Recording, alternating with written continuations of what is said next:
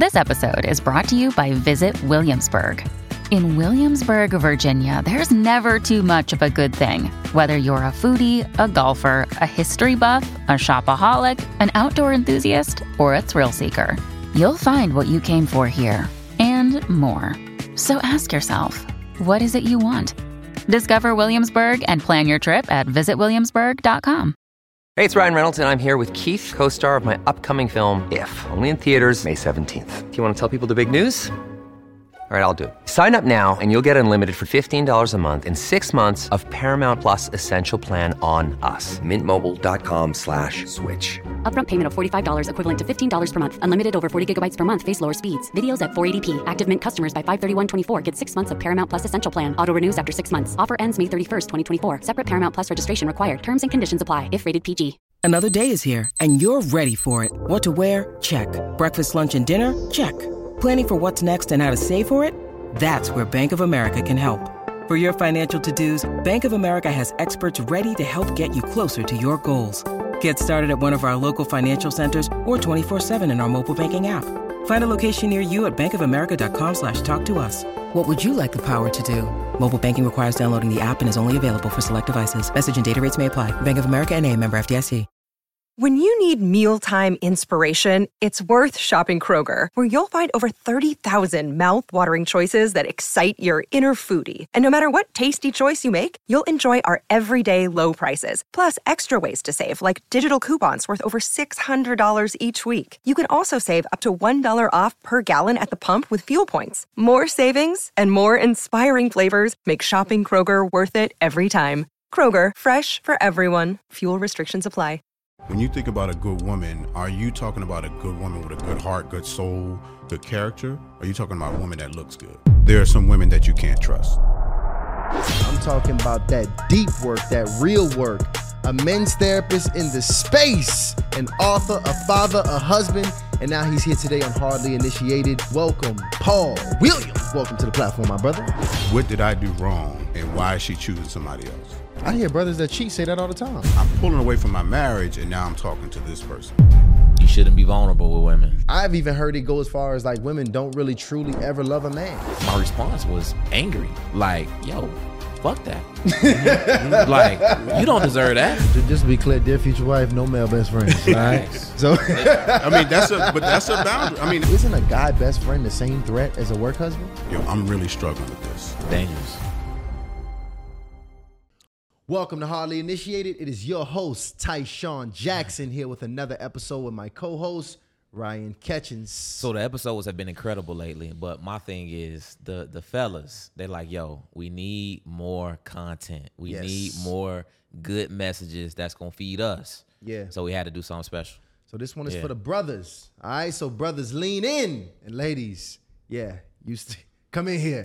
You need to watch too. First, the lady's going to be here regardless, so that's not even a question. That's a fact. Yeah. That's a fact. But we got to take care of the brothers, and we're doing it with the right brother right here, because this brother here has been working with men. I'm talking about that deep work, that real work. A men's therapist in the space, an author, a father, a husband, and now he's here today on Hardly Initiated, and we about to get it in. Welcome, Paul Williams. Welcome to the platform, my brother. Thank you. I'm excited to be here, fellas. Let's have this conversation. Man. Yeah, you've been doing some great work. Thank you. I'm excited to have you down here in Atlanta here with us. And we're going to address some things going on in the space, because obviously me being a brother that's single myself, I'm surrounded. I got a ton of, not just the listeners that reach out to us via email and DM, but just even my peers. I know what the thoughts of the brothers is. Oh, you can speak for the people, for sure. Yes. For sure. I know what the thoughts of the brothers is. And the reality is a lot of single men aren't having the most healthy thoughts surrounding love and relationships. Right. And it's for a number of reasons, right? What we've seen in the media, what we've probably experienced growing up. And this has caused brothers to have just an unhealthy disposition. Right. And relationship with relationships. So you might hear brothers say things like, listen, whether because it was a relationship he had with a woman, I could never trust a woman again. Right. Or you just can't trust women. You shouldn't be vulnerable with women. You should, women, I've even heard it go as far as like women don't really truly ever love a man. No such thing as unconditional love.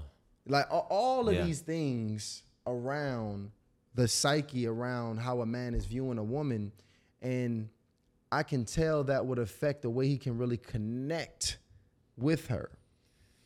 So if we talking to the brother that is in this space where he just doesn't trust a woman or is having trust issues with women in general, how do you come back from that?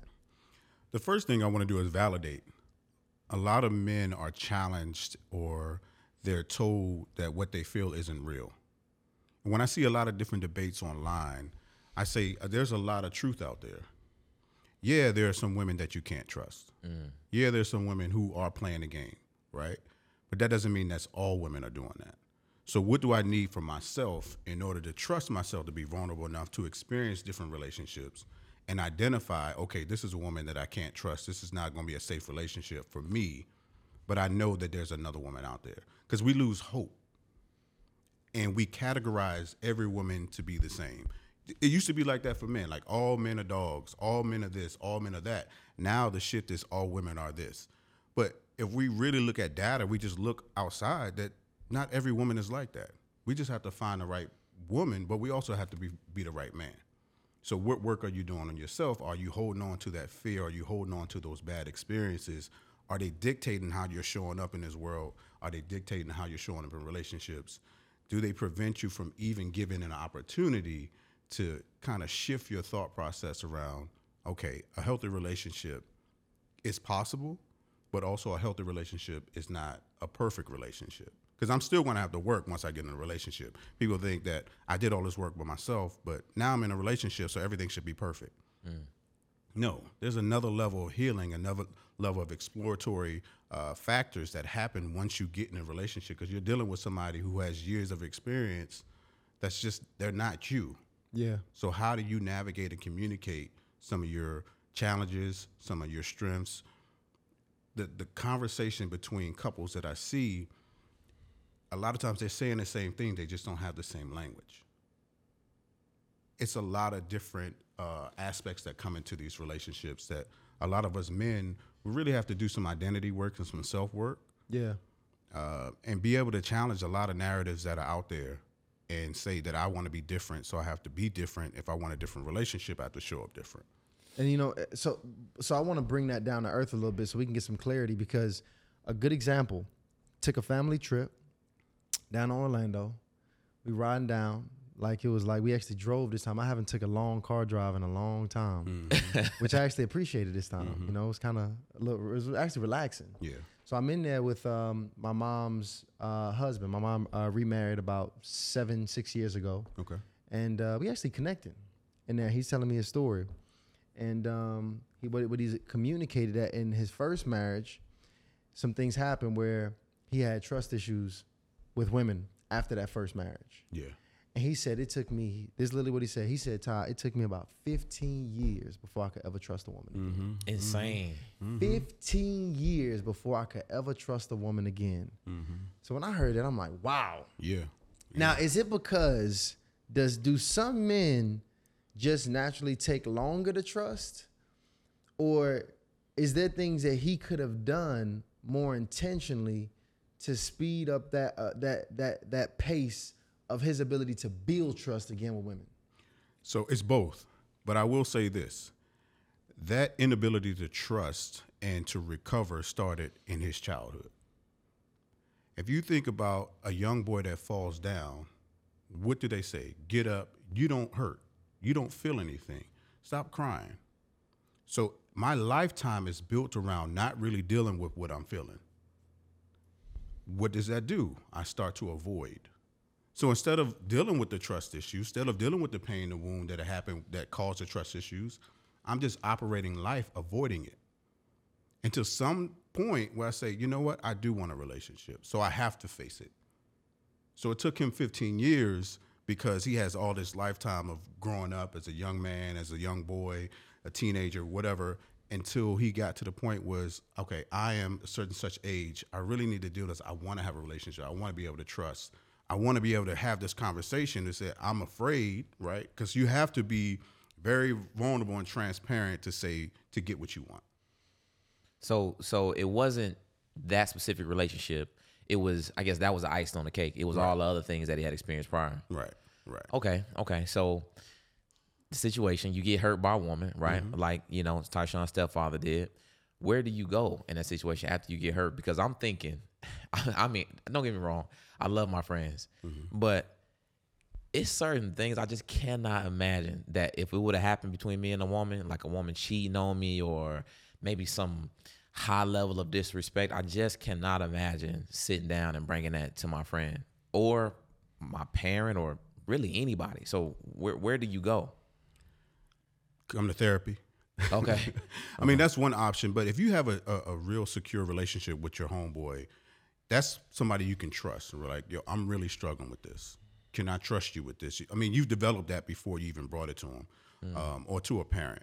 And I'll be very transparent and personal. My whole book was started from being cheated on in college. Wow. Yeah, so I was a basketball player. I was kind of popular on the team. Was a PWI, so gets a lot of attention, right? But I was faithful. My girl was back home in Maryland. I was in Tennessee, and then she came to school and cheated. Like, I had every opportunity to be unfaithful that first semester. Like, everybody knew everybody. Came to the school and cheated. I said, from that point on, I'm not being in a relationship. But I still had those emotions because I was a relationship guy. So what I did was write. Anytime I got close to somebody, I'll pull back and write that emotion on a piece of paper. I would journal. I would blog. I'm still dealing with the emotion. I'm just not giving it to a woman. But at some point, once I got out of college, it's like, all right, I want something different. But I was able to explore that. And I did have close friends that I could talk to. We talked about relationships. I was a relationship guy, so I was giving everybody else advice and stuff like that. Right. But I just wasn't getting it together. I dealt with those emotions, and I had somebody to go to. That's what we need. We need those safe spaces. And when I conduct different groups, a lot of men, they need the space. And they say, we love this space. Like, we have this space. We can talk about relationship. We can be vulnerable, transparent. Nobody's judging each other, so we can talk about what we're experiencing. How do I bounce back from infidelity, right? Do I want to continue this relationship? Because when you're dealing with infidelity, especially with men, there's a lot of ego. What did I do wrong, and why is she choosing somebody else? And that attacks the manhood because the identity is wrapped in the performance. And that's ego? You saying that's Ego. if you think, what did I do wrong? That's ego. That's ego. That's the wound. That's manhood. Like, what did I do wrong, or what does somebody else? It's the comparative spirit, right? What does he have that I don't? And then they're replaying those moments, right? If somebody's infidelity, somebody's a woman's cheating, their idea of like, okay, now I have to picture my woman with somebody else. So they struggle with that for a long time. I know people, men that I work with who maybe got cheated on at 13 and still haven't recovered. And they're trying to process, okay, now you can't trust these women. I remember that time I was 13, man. You was 13. Let's talk about what happened, how that made you feel, but let's really process it and not just make it a story. Because you're still holding on to your 13-year-old self and thinking that you're dating a 13-year-old woman. Instead of having a conversation when you feel insecurities, when you feel that somebody's doing something that doesn't feel right, have the conversation. Okay, so you talk about creating a safe space, or rather, a man should be able to have this safe space. So if I'm on the opposite end and I'm the friend that's attempting to create the safe space, because I've had the opportunity before, and to kind of give you an idea, and I know I wasn't doing this right now, right? But I had, a guy that, I'm close with, and he, I would say, considers us, mentors. And he shared with us a situation about his relationship. And it was some massive levels of disrespect. And I just remember being so pissed at, like, I was pissed, like it happened to me. Yeah. You know what I mean? And I responded. My response was angry. Like, yo, fuck that. Like, you don't deserve that. Right. Like, right. I'm like, you this and all this stuff you done did, and she gonna go out and do all this. And I just pretty much went in. I remember Tyshawn looking at me like, ooh, I don't know about that one. But because he knew I was very upset. Yeah. And now that I think back on that, and, you know, fortunately, he's still in his relationship and everything, and they've advanced past that, you know. But I'm telling you, Ryan was detailing bullet point by bullet point why he needs to leave, how he needs to leave, when he needs to leave, what happens if he doesn't leave. Like, it was these eloquent speeches around why he needs to leave his girl. Because, I mean, it's a homie. And I know, and the thing is, as men, is like when your fellow comrade gets hurt, is like, man, you really feel it. Yeah. So I don't need you to tell me I did wrong, because I know I did wrong, right? I don't know. You don't think so? I don't think, maybe the approach was wrong, but he needed to hear that part. Wow. Right? Because somebody needs encouragement to, again, I'm encouraging somebody to have the necessary conversation. When I work with husbands, sometimes we sit back. You sit back and just observe. Like, that's my wife. I don't want to ruffle any feathers, so I'm just absorbing. We need to check that. We need to have a mature conversation that said, this doesn't feel good. As long as you keep doing this, this is causing me harm, and this is causing me to disconnect. So if we want to have a safe and a healthy relationship, we need to shift how we're operating with each other.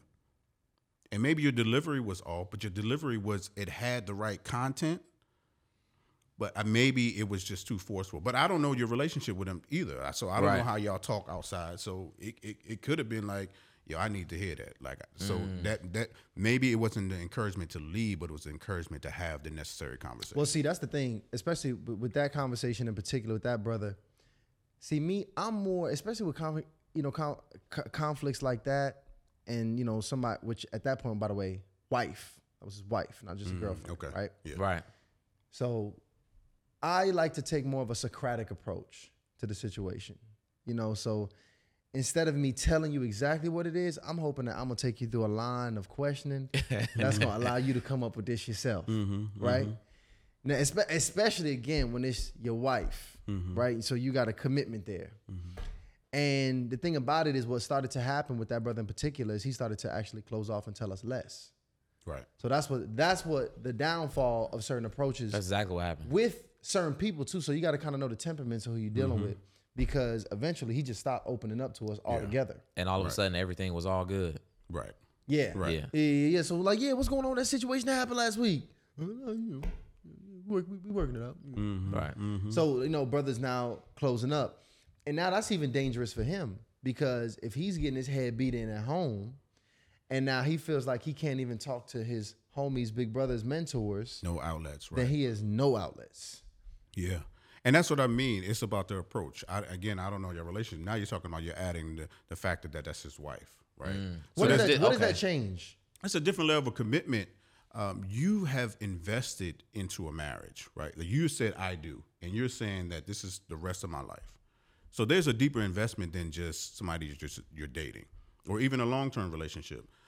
When you divorce, there's so many different things, legalities that go into it, but there's also the failure idea of, I failed my marriage. I failed in my marriage. So you're dealing with that shame of that as well. So it's a lot more layers, a lot of different things that are happening within a marriage. And you have to consider that when I walk away, then I'm disrupting a family. I'm disrupting a legacy. So do I want to go through all of that? So those are the questions with that. So if I'm in a relationship, even if I have an apartment together or a house together, I'll just go through the process, but I can start all over. I don't have to deal with the legalities of it. I don't have to deal with all the other things. So it's another layer of commitment when you actually say, I do. You have people who invested in your marriage. You have people at the wedding.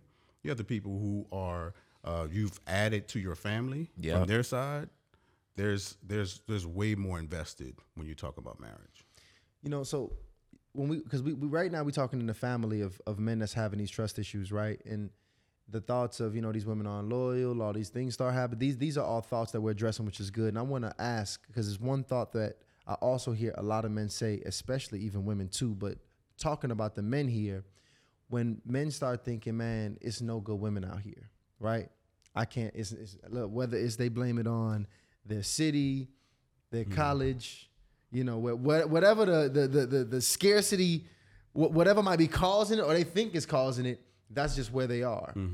Is that all stemming from the same place? Like, is it the same cure for that, or is there something unique about believing in scarcity around finding good women in particular? Yeah, I think it's parts of that, and I also think about your lens. Like, what do you see when you think about a good woman? Are you talking about a good woman with a good heart, good soul, good character? Or are you talking about a woman that looks good? Right. If your idea of your lens, you're on social media, you're on TV, and you see this woman that has everything that you want physically, and then you go after her, but you didn't pay attention to character, then there's no good woman. But maybe it's a woman that doesn't look like that magazine fold that you had on your wall growing up, but she's more down to earth, right? And she doesn't look the same. She doesn't have the body that you desired, that you've lusted after, but she has good character. You know, that friend that you're really ignoring, that you go to for advice about your relationship.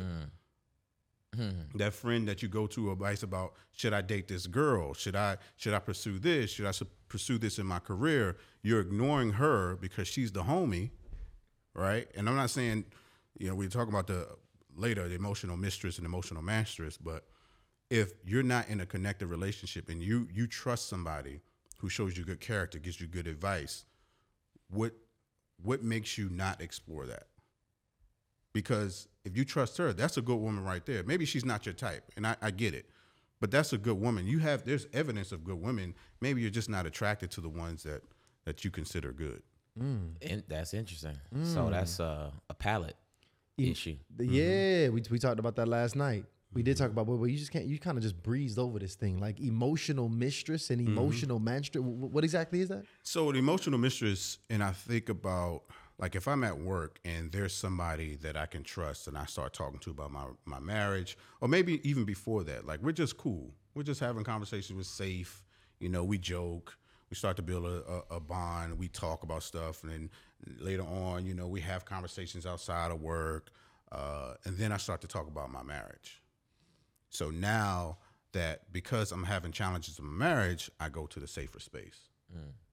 So now I'm starting to develop a relationship that's, okay, I'm pulling away from my marriage, and now I'm talking to this person. Dangerous. Right. And so she becomes the emotional mistress. Becomes the physical mistress very soon after that, right? But my emotions are safe with her because I don't know how to communicate with my wife, right? Yeah. And it starts to get deeper, and then I start to make less effort towards communicating to my wife. And the same thing happens with women.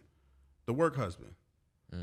Like, I remember I wrote on my Facebook a long time ago, "Dear future wife, ain't no work husband." Right. Right. If you don't feel safe with me, we need to figure that part out, because I don't want my wife going to talk to another man and, oh, oh yeah, let me just tell you, man, I don't know what he's doing. Okay. He starts to slide in. Y'all start having more time. And y'all on social media sending each other stuff. Now y'all hanging out, y'all sending emails. Did you check this out? And you become the emotional mistress and emotional masteress, and then eventually it becomes deeper. And then the person outside of your marriage expects more, because now their concept is that they trust me more than they trust their partner. I'm safer than their partner. And then they start to develop these ideas that maybe I'm supposed to be the one for them. The other concept is sometimes the mistress or the masteress is helping sustain the marriage. Wow. People don't really understand that concept, because if I'm in a marriage that's really struggling, right, and I go get my reprieve, that gives me more ammo to go back and deal with my marriage. I hear brothers that cheat say that all the time. Yeah, help me love my wife more. Yeah, I hear the cheat say that. Right. Instead of really dealing with your marriage, like, we need to get that third person, whether it's a therapist, a coach, get that person in to help you, instead of this person that your wife doesn't know or your husband doesn't know, that's giving you the feedback that's really pulling you away from your marriage. So I'm happy you brought up that emotional, that work husband, because I think this is the biggest thing the issue guys have with the guy best friend, because isn't that the same thing? Isn't a guy best friend the same threat as a work husband? It really depends. So it really depends on the dynamic of the relationship. So when you say husband, right, best friend, husband, the connotation already is like, wait a minute, like, what do you mean husband? Right. Like, why is there another me? Right. Like, why do you go to work? You have a whole nother relationship where you're committed to this person. You feel comfortable enough to call him your work husband. But see, they say, but in a good relationship, we got to be friends first. So at the end of the day, that friendship allows for the openness to speak and to communicate and to go back and forth. And then especially something special about the best friend. You know, like when you got the guy best friend, because typically the best friend is where it's probably most vulnerable and where you open up to most. Like that's where the most, information comes out. So you see the movement, because it start really moving like that after a while, for real, because it can get crazy. So don't you think would you be upset if a man also has that same conviction? Well, no, there is no God best friends. Is that unreasonable or is that fair? Yeah, to go to what you're saying, if I don't know my wife's best friend, who is a man, then they can't be best friends. Right. Because what is my role?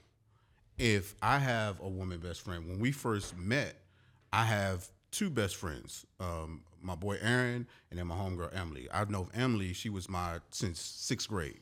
So we grew up together. So we know each other. But we're all cool now. She's no longer my best friend. She's close. She's an associate. She's cool. Like, we all hang out. We go on trips together. There's no boundaries that are broken. If I were to say that Emily is still my best friend and my wife doesn't know who she is, or I don't give access to her, then that's a threat. Why am I keeping that from my wife? The same thing, if my wife had a male best friend, we're going to explore that. Why is he your best friend and why don't I have access to him?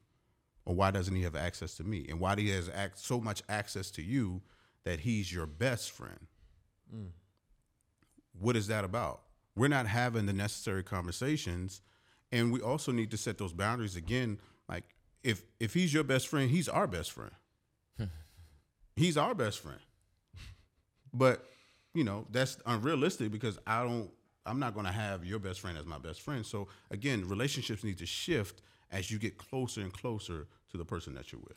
Well, I ain't mad at either way. So just to be clear, dear future wife, no male best friend. Facts. So that's a boundary. That's a boundary. Yeah. But you're very clear on that. So you're not having a conversation. And again, I think a lot of men, we wait until we minimize how we're feeling. So men go into these relationships and say, well, she got a male best friend. All right, I'm going to just let it ride. Knowing deep down that it's bothering them. Then they wait, and then something happens, and then you explode. When you could have had a conversation early on, because now she's defensive, well, you been knew that. Why didn't you say that when we first started talking? And you should have. Yeah. This relationship is development. What does that look like once we get exclusive? How does he remain your best friend? Right. Have those exploratory conversations before you have to get upset and get mad and try to stop something that you could have had a conversation about a long time ago. Yeah, the masters and the mistress just, relationship killers. Yeah. Right? And, statistically, divorce rates are high, and it's heavily promoted. And what we hear a lot of is, women are extremely unhappy in these relationships, which causes them to, file for divorce, right? Statistically speaking. Now, my thing about that is I don't think it's only women that are unhappy in these relationships. So just your general perspective, okay? And I guess it's an assumption. How many men would you say that you speak to that come to you that just like unhappy in their marriage? And how long have they been unhappy relative to how long they've been married? You got me telling on clients. But this is an important conversation because a lot of times even men and husbands didn't realize they needed to have their voice, right? They needed to express their unhappiness. I talk a lot about giving yourself permission to say what you need. A lot of men that are in these marriages that are unhappy because they haven't communicated in a healthy way what they don't want, what they don't like, and what's not working for them. Again, they sit back because I'm the provider. I'm supposed to do this, put my head down, go to work, bring the money in. And if she has an attitude, I just avoid it and that's what it is. And then I start to pull back because I'm not communicating because she doesn't listen. But we need to have the healthy conversation. We need to be able to express ourselves. So a lot of men are really struggling in their marriages because they don't have the tools and the communication to say what they're really feeling. Like, how does that make you feel when she's on her phone all day? How does that make you feel when she comes home and she's talking to her homegirls and they may be going through something and that's all she talks about? How does that make you feel when you're not as intimate as you need to be? How does that make you feel when you want to be exploratory when it comes to intimacy?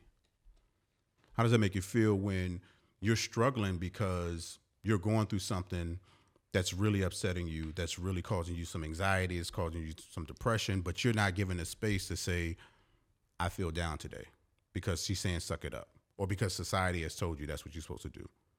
Like, can you create that safe space within yourself to say, I don't have it today. I'm really struggling. So in most cases, when these relationships, when there's a woman unhappy, she files for divorce, 100% of the time, the man is also unhappy. Yeah, I mean, if she's unhappy, so two things are happening. They're not having a necessary conversation, but if one person is happy, it's a guarantee the other person is unhappy as well. Because there's no way that a man is happy, he's just blindsided by, what do you mean you're unhappy? There's no way that I have not seen where a man just figures out that she's unhappy unless this woman has already planned her exit, right? There's something that's missing within that relationship dynamic that somebody's not communicating. So there's parts of unhappiness that we all have in relationships that we're not communicating. But until we communicate that things, because she might say, well, I'm unhappy about this too. Well, why didn't we talk about that? Like, I get couples that have been married 20 years that come to me and we're addressing something that happened on their first date. Insane. On their first date, because one person has said, well, that's just how that person is. I want to have this relationship. They have all these characteristics. So let me just allow this to happen. I'm going to avoid a conversation, but it's building. The resentment is there. And once we talk about it, and I ask, well, why didn't you talk about that in the first date when it first came up? I didn't think that was a big of a deal. Is it not too late at that point? Because, you know, I know it'd be different. Like, if you set the tone from the front, you establishing boundaries, you communicating, you being open and vulnerable. But I mean, after you've been married for 4, 5, 10 years, and now you finally get the courage and the motivation to express yourself as a man. Hey, I don't like when you're using the phone like that. Hey, I'm not a fan of these particular friends you have and these different things. Isn't it too late at that point? Because, like, I'm thinking you already have a history of kind of being ran over or disrespected or, you know, not setting boundaries. So, I mean, I just can't imagine a woman responding very kindly to the new you, so to speak. I don't know if it's responding kindly, but it's never too late. In the cases that I've had, a woman may say, why didn't you just say that? I never knew this. I thought it was okay. I thought this was our dynamic. And they made the changes. We just spoke at a conference a couple months ago, and a couple came to me. I think they were married 30-something years and said, it's something that I said inside the session that said, this changed my marriage. We've been married 35 years. Wow. It's the unspoken expectations. It's also the things that are held within that causes resentment and that we feel like we can't touch because we've been in a marriage so long and this is just our routine, our dynamic, but we're tired, exhausted, compassion fatigue. Now I can show up different because I released this thing I've been holding on. But, you know, it's interesting because as it relates to divorce, right? Two unhappy people together, women typically file for divorce. And, you know, I want to hear your thoughts on that because some people will say, well, that's because women are incentivized to file for divorce because at divorce, you know, divorce benefits women more than men. You know, others will just say that's because men just don't want to quit. Like, men are more likely to not want to take on that failure or perceived failure of the marriage, you know, going down. But what have you found? Why is it that a man is willing to stay unhappy in a relationship for a long time and it's typically the woman that will have to jump in and end it? Again, it goes back to that childhood rearing of suck it up, deal with it. This is just how life is. The lessons that we're taught as children permeate and continue to push us to think that this is how life is supposed to be. We're supposed to suffer. We're supposed to endure. Right? We're not supposed to have a voice. We're supposed to be quiet and just let life happen. Right? A lot of men don't speak until it's time to yell. And that's why the recovery process, even in a breakup, initially a man is going out. Like, I'm just avoiding, I'm going out and partying. And then once those emotions hit, now he's suffering. Now he's dealing with depression, anxiety. He's realizing that he lost and that the relationship is over. Women deal with that emotion right then and there. And a lot of times in marriages too, men don't deal with these emotions that they're feeling within the marriage. So if I don't deal with the emotions within the marriage, how do I know it's time to leave? How will I know it's time to leave if I'm not dealing with how I'm feeling? You're not even addressing none of the issues. I'm not addressing. She's trying to address it, it's talking, but now it's too much for him to bear to even hear that. Okay, what do you want me to do? Because now it becomes performative. You want me to change? I change this. I can do this. Knock it on the list. You want me to come home at a certain time? I do that. Realizing that. That's when I didn't never heard that. So performative, as in like that's when the man is just doing whatever the wife wants. Right. Wow. Okay. Right. Which I would imagine just takes it further down. Yeah. So now it's just like, well, I did everything that she told me to do. It's like a job. I'm doing everything she told me to do, and she's still unhappy. I can't please her. You know, I never thought about how that started, but that makes a lot of sense. It's like it starts from just, much, I guess, an extended period of neglect. And then when you finally want to address it, rather than going to the root, you just say, hey, whatever you want, I'll go ahead and do it. Because we're taught to self-neglect, because that's where it is. You talk about neglect. A lot of men, we talk about self-neglect and the different things that we avoid, we don't address within ourselves. And so now we're participating in neglect that others are giving us because it's normal for us.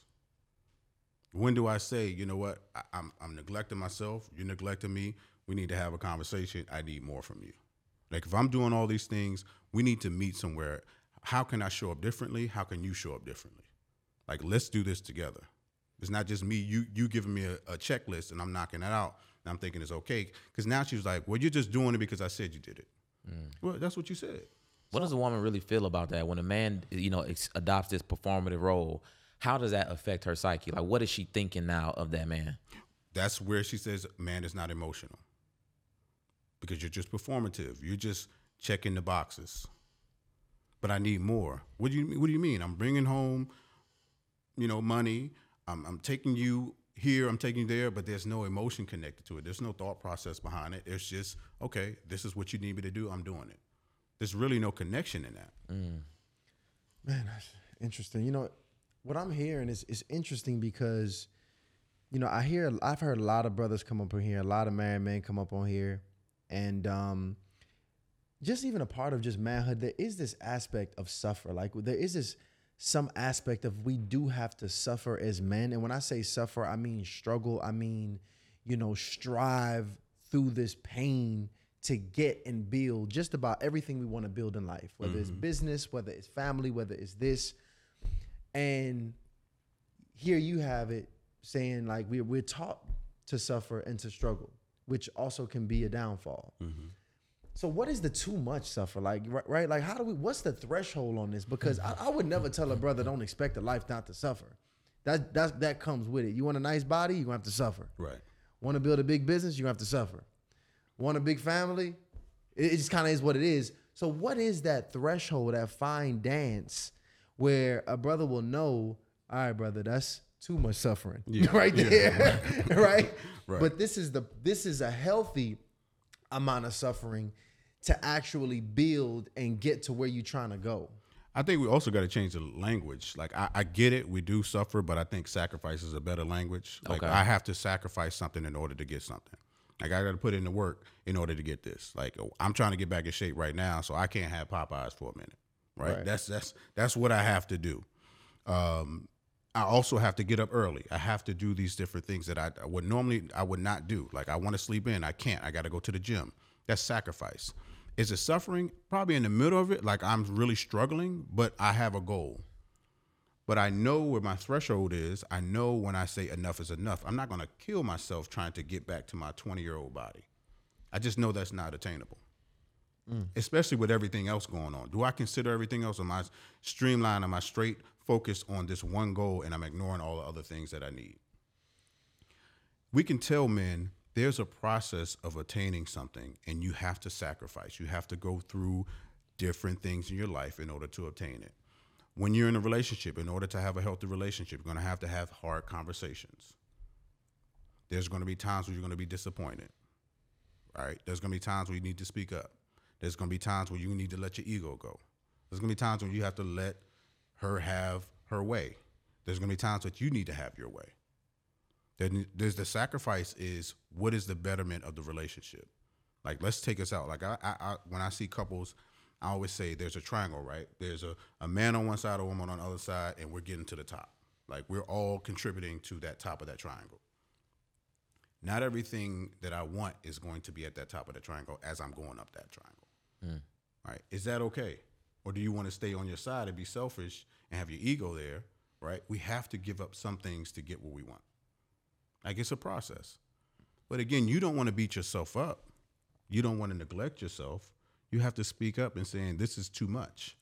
Because a lot of times when we get into relationships, we allow things to happen so often and so much. Right.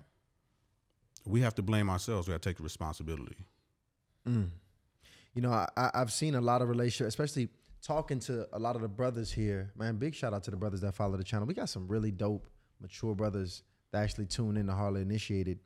But a lot of them, the reason they even got into, because brothers not typically just going to learn about being a better boyfriend, husband, man, you know, being a better man. And that's usually not the first thing they trying to figure out. They trying to figure out how to get some money, right? You know, maybe how to get some sex, you know, just really just how to feed the things that we want out the gate. So a lot of the guys that have come here, they come here because they took some licks in these relationships. Now they're trying to figure it out. Many of them even have experienced a ton of disrespect in their relationship. That's a lot of it.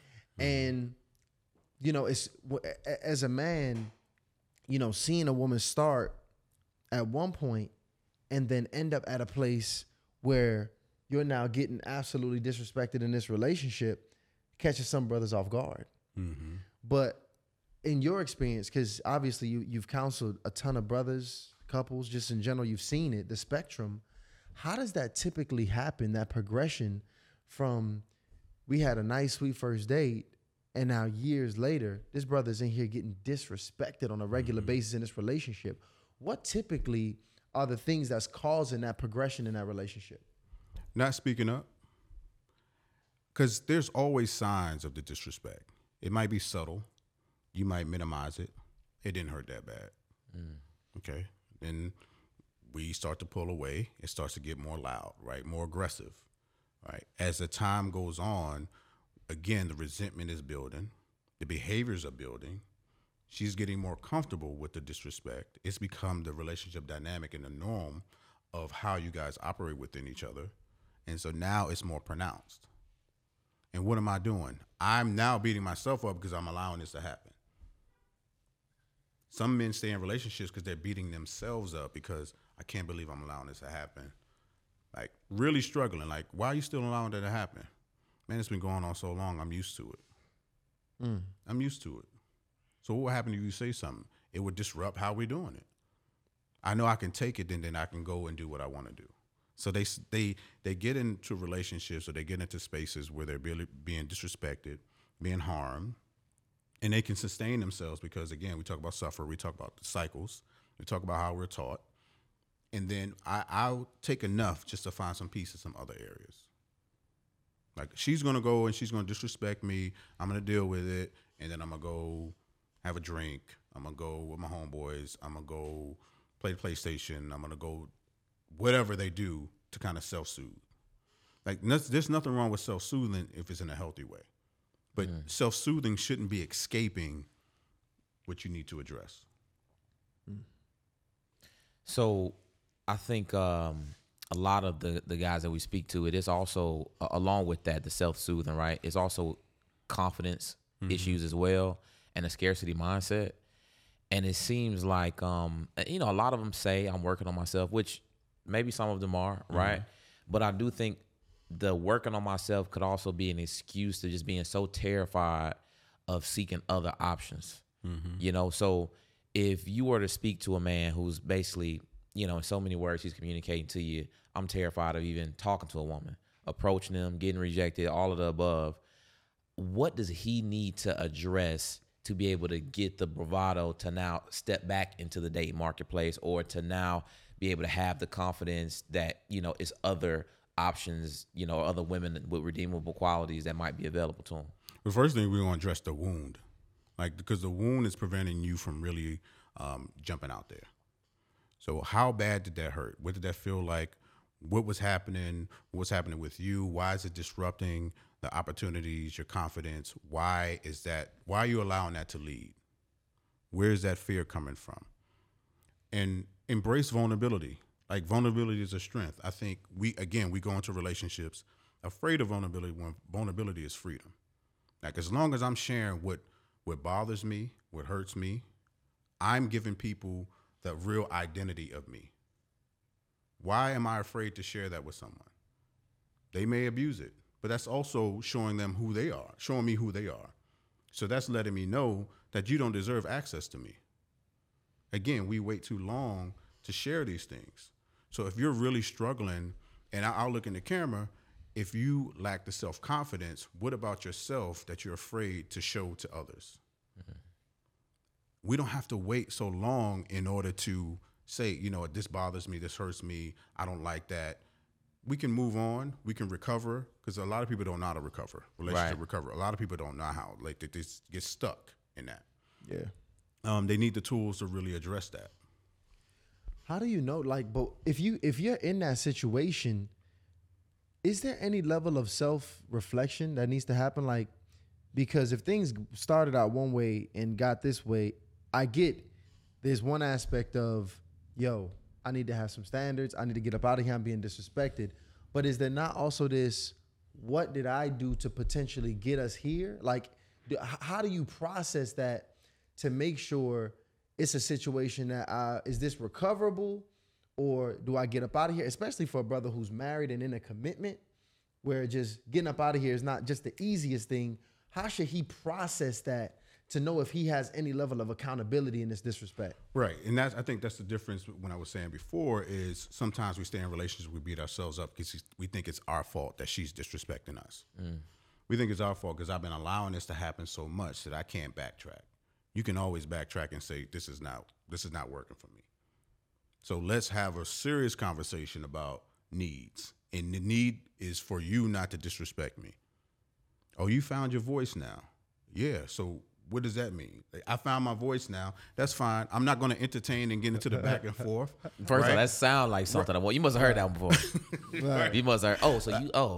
So now, when I seen that podcast, he was watching. Right. Well, of course, I see that in couples therapy all the time. Like, I help men find their voices in their marriages, right? In a respectful way. And I help women find their voices in marriage in a respectful way. Because nobody's yelling at each other. So what you're really saying is your emotion is really taking over this moment, and you're really screaming at the top of your lungs, but you really want to be heard, but you're yelling, and he can't hear you, and she can't hear you. Yeah. But when you're in the marriage and when you're talking about, can I backtrack? Can I come back? Am I beating myself up? Yes, you're beating yourself up. So self-forgiveness for allowing things to happen. Okay. That's the practice. We don't forgive ourselves enough. So once I forgive myself, I can shift. And I say, you know what? The way this marriage has been going is not sustainable. You're not happy. I'm not happy. What are we going to do to put in the work? Right? It's a dual responsibility. There's not just one person. It's not just on the man to fix everything. Right? It's a dual responsibility. I always talk about that. It's a dual responsibility in relationships, not just one side. You know, we had a really good conversation. I would think it got kind of controversial at this point, because I remember we had Dr. Spirit up here. That brother came on, and you know Ryan gave. What was his name? I forgot what his name was. Yeah. But Ryan gave him some feedback, and he said, "Look, man, what you need to do, you need to go." He said you need to start meditating, you need to get in the gym, you need to start journaling. And Dr. Spirit, which, by the way, I love Dr. Spirit, but see, she kind of jumped in. She's like, she was like, no. Because all he going to do, he doesn't have the wherewithal pretty much to journal down and know how to process what he's writing. He going to be around the gym bros that's pretty much dealing with the same nonsense and not going to be able to help him process and so on and so forth. And then she kind of drew a line in between what's therapeutic and therapy. Right. Now, the reality of the situation is most brothers are not in therapy. Right. Whether they not going to be in therapy, they never going to be in therapy. They are, can't afford therapy, whatever the situation might be. So are those therapeutic activities able or capable to get you back whole without ever actually going to therapy if you've been in that situation? No, not really. I mean, they contribute, but they're not the answer. I mean, so look at it holistically. It's not just me going to the gym. It's not just me just going to therapy. Even when I have clients who need medication, right? It's a partnership. It's the medication and the therapy, right? But I'm also suggesting maybe you should go to the gym. Right. Right. Maybe you should go outside and get some vitamin D stretch, right? Maybe you should go on a trip. Maybe you should journal. Maybe you should. I did a 31-day self-care calendar for Black men. And I just had them exploring for 31 days, different things. Go test drive the car that you always wanted. Go try on a suit. Go buy a tie. Get a massage. Genius. Right. Get a massage. Get a playlist. Put it in the car. Just ride out. Call your old homeboy up. Say, yo, you want to play a video game? I haven't played since college. Let's get on a video game. Both of y'all suck at this point, but it's fun, right? You talking about old conversation. Call your homeboy up and just talk about some different things that you guys did way back in the day and just laugh. Just 31 days of exploring different things to do, meditation, going to church, whatever that is. For 31 days, find different things. And it kind of opens us back up, right? Explore therapy. And we have to be more investigative when we're looking for a therapist, because some men will come to therapy and be like, that ain't work. It's not going to happen the first session. You're not going to get all the answers you need the first session. And maybe that first therapist is not a good fit. It's like dating. You have to give yourself permission to look for different therapists. And you have to be able to challenge your therapist and also understand what you're looking for in therapy. And some men come into therapy like, I don't know, somebody told me to come. I don't know what I need to address. But right. Got a group on. Right. And there's this misconception about the affordability of therapists. I know some therapists have some high costs, but there's some free therapist resources out there. You contact therapists online. They might direct you to someone else. You can go through your insurance. You can go through your job. Again, the state has free therapy. There's so many different resources when it comes to therapy. Yeah. But there is a difference between what's therapeutic and what's therapy. Even for myself, when I was going through some periods when I just started a business, ended a relationship, left my old job, it was wasn't a lot of security, right? Because I'm leaving the government job and I'm starting my private practice. So I was kind of anxious, like, am I really going to make it? I did that calendar, but I also got into therapy because therapy was helping me process what I was experiencing. As a therapist, I had a therapist. At one time, I had two therapists. I had a woman and I had a man. Oh, wow. Because I wanted to hear different perspectives and really understand what I was processing. I like that. Because I think therapy is important. Now, don't get me wrong, I've only been to like 2 sessions ever in my lifetime. So 2024, a big thing is getting therapy. So we actually evaluating new insurance companies and everything to figure out how we can, make it be most affordable. But I know those other things I have done and I continue to do. And I think all of them represent or just are activities expressing self-love. So if you take the time to do each of those things, you're going to have time to think. You're going to have time to reflect. You're going to rid toxins out of your body, negative thoughts out of your body. So it is going to put you in a better position to be more receptive to positive energy, and also just give you a completely different perspective of the same messed up situation that you was in the day before, right? You in a messed up situation, you suffering, you go work out, you read, all of a sudden, things ain't that bad, right? Faith kills anxiety. So I do agree with Dr. Spirit and you as well with you still need them, but it makes sense to put all of the pieces in play. It's like getting a full course meal. Right. You know, when you got all of the food groups and everything. No, that makes sense. That makes a lot of sense. And I want to ask you this, man, before I get you up out of here, because I think this is really important, because we got a lot of mothers that watch the platform.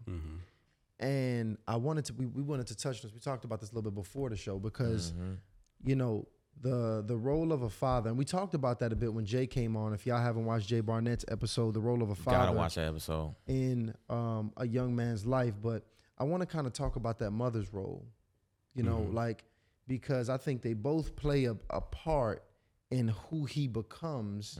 And just about 4 or 5 times in this conversation, you referenced childhood. So obviously that role is important. What are some, like, based upon the role a woman plays or the mother plays in a young man's life, how does that affect him growing up, or how should it impact him as he grows up mature into a man? So we definitely need balance, but because there's a lot of single mother households, we don't have balance. And what's happening, what I've noticed, is that a lot of times the mother is trying to save herself through her son. So I think about a mother that may have come to me and talked about how she didn't have a good relationship with her father. She talks about how she didn't have a good relationship with her partner. They just had a kid. So now there's parts of herself that are damaged, and she's trying to have a relationship and salvage that relationship that she missed with her partner, with her son. So now she's dependent on her son emotionally to show up for me, to protect me, to provide for me. Let me show you what you need. Whenever there's a threat of another woman in that man's life, she tends to insert herself to show him how to love parts of her that she wasn't loved, right? And that's how the relationship dynamics get confused. That's how the relationship dynamics get thrown off, because there's an unhealthy presence sometimes of a mom, maybe it's subconscious, maybe it's purposeful, but a lot of times she doesn't have what he needs because the father is supposed to provide that. So the role of a mother is the nurturing part, to provide the advice, to provide the perspective from a woman's perspective. There's nothing wrong with that. And if sometimes they have to play somewhat of the role of the father, not the full role, because neither one of us can play both roles. We have to be able to show up, and we also have to find connections. Like I say, find mentors, but I know the way society is now, it's tough to find that. But you can find it, even if I find it, I'm going to always lean back to therapy. You can find a black male therapist or a male therapist that can guide them, get on a sports team or something that provides that male presence that gives that advice that they need, and just have the role model of it, right? But again, the role of the mother is whatever she needs. It's survival at this particular point. But we have to be careful about how sometimes they show when they're overbearing, when they want to, again, save the son, right? And they think they're protecting the son, but they're collaring him, right? They're not allowing him to grow. They're not allowing him to experience life, right? So it has to be a balance, but unfortunately, a lot of relationships, a lot of families don't have balance, and that's where we're really struggling. Yeah, it's impacting. I mean, this is according to the ladies that we speak to. I mean, we get countless emails and DMs about this thing, and they're saying that the mothers of these men are impacting their relationships, whether they getting so deep involved in, you know, the living situation, the decision making, you know, basically a lot of them say just flat out, I feel like I'm competing with his mom for time and attention, you know. And I think the guys are very confused about this because, you know, it's a thing, like, especially you grew up with just your mom. Yeah. I mean, that's, you know, it's mondoose. Like, you want to do anything for her. You want to make sure she's good. I mean, I think I talked about, because Tyshawn, you know, it has in his vision to retire his mom. I think all of anybody who grew up with a single parent, like, that's what you want to do. You want to buy your mom a house, a car, and make sure she don't got to work for nobody. Yeah. So how, as a man, do you balance this? And I don't know if that's even healthy to have that commitment, because in my mind, it's the same exact thing. Like, I even think about, when I think about my future planning, I'm like, damn, I really got to get rich, because my mom might need to stay with me. So I got to have the little house, the little guest house, you know what I'm saying? So she got to stay in the crib. So I don't even know if that's healthy, by the way. But as a man, how do you balance that? Like, because you want to be receptive of your queen, your woman, your woman that you're intimate with. But at the same time, you still want to have this love and reverence for your mom as well, who you would not have been here without her sacrifice. Yeah. So how do you balance those things? I think because the love is not competitive. Those are two different types of love, right? And we are very ignorant about retirement when it comes to our family, right? Right. There are a lot of different resources. We should be thinking about, I mean, if you want to get rich, you say you want to retire my mom, I want to be able to give her her own house. Right. Not the basement. Right. Right. Not a room inside the house. Not a room inside the house, no. Right. There's retirement facilities. I want to invest in that early before she's in retirement, like insurance and all of that. But there is definitely a boundary and there is a balance between I want to take care of my mom as she's an infant, as she did me, versus I want to make sure my mom is okay. And that's where the line gets crossed, because some men struggle with that, and they also feel, because of what mom has said, there's these words that have been implanted in the man's head that I'm always going to take care of my mom regardless of who is in the picture. Mom comes first. Wife comes first, right? Wife comes first, child, then mom. Wow. Yes. Wife comes first because mom can't dictate how we operate in our house. That's nothing but conflict and confusion the entire relationship. Like there's a lot of layers to that. Right, wife comes first. Like, how can I have a healthy relationship when all the decision making is dependent on how my mom feels? Yeah. So how does the mom, because the thing is, the channel, right? We got 20-year-olds to 70-year-olds, right? So we got, women who are both wife and mom, some of them. So how does the mother, how does she need to change her behaviors to, kind of let go of the son, to give him some room to kind of do his thing and prepare his family for the next generation? First is trust that what they did, that he'll remember the lessons that she taught them, right? Trust that you've done enough work. I even say that, like, as a therapist, there was a time when I felt like I couldn't miss any sessions because my clients would suffer. So that means I'm not trusting myself. That's a level of codependency. Like, my clients won't make it if I don't show up. My client once said to me, you gave me the tools, allow me to put them into place. Sometimes you are being a crutch because you won't allow me to practice what you taught me. It's the same message for moms. You've done a great job. Allow him to experience life. Allow him to put the tools and the different things that you taught him in place. And if he doesn't if he fails at one particular area, he's still okay because you taught him resilience. When we hold on, we don't trust our work. We don't trust how we raised our children, because they have to experience life. Even if we taught them everything, we felt is perfect, they're still going to make their own decisions, and they're still going to go through life, just like we did, right? We made it. We're okay. And if we're not, why are we not okay? Because our parents did the same thing that we did, that we're doing to our child. So it's generational. But again, trust yourself and trust your child that he will implement and make the right decision. Because sometimes we stifle them from being who they need to be because we think we always have to dictate how they move. Man, Paul, man, thank you so much, brother. No problem. Came up here absolutely and blessed the people today. And actually, we're going to bless the people a little bit more, man, because you got this book here that you have put out in here to the world, A Man's Guide. Dear future wife, just so y'all know. A man's guide and a woman's reference, which I like. Yes. That's this episode. A man's guide and a woman's reference. That absolutely is this episode, man. Tell me about the book, by the way. So I wrote that book, again, I started writing in 2000 after that failed relationship, right? I had this idea that I was going to go into college, find my wife, come out of college, get the house, picket fence. Relationship ended. I started journaling. I started to really do some research on relationships, and I also started to investigate myself, my emotions. A lot of women used to come to me, and we used to talk about, I used to hold dialogues in my apartment and house. And so I started to write about those things. And relationship recovery, right? There's dear future wife, your words, like how you talk to a man, how you feed his soul, how to nurture a man, and the dual responsibility, again, about relationships. There's another one, I've never been married, but I had several divorces. The impact of breakups.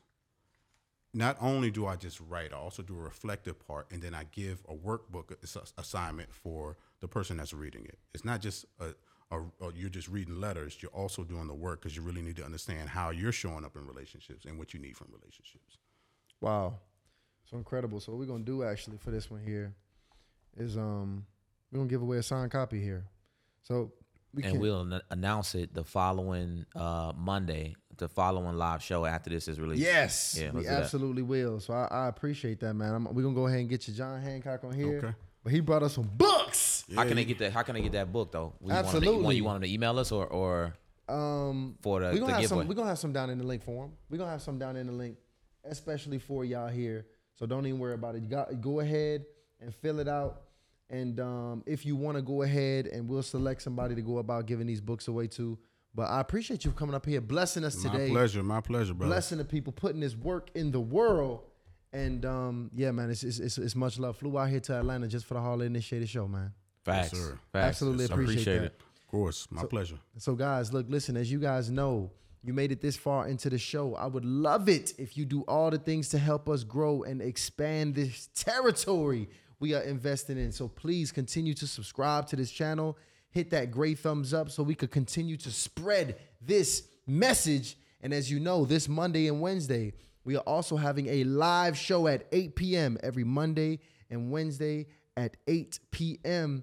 So make sure you're there in real life. Almost 900 members now, too. Man, crazy. It's growing, guys. Yeah. It's growing. The conversation is phenomenal. That's where you actually get to engage with us in real time, ask your questions, and be able to speak with brilliant minds just like this brother right here with us.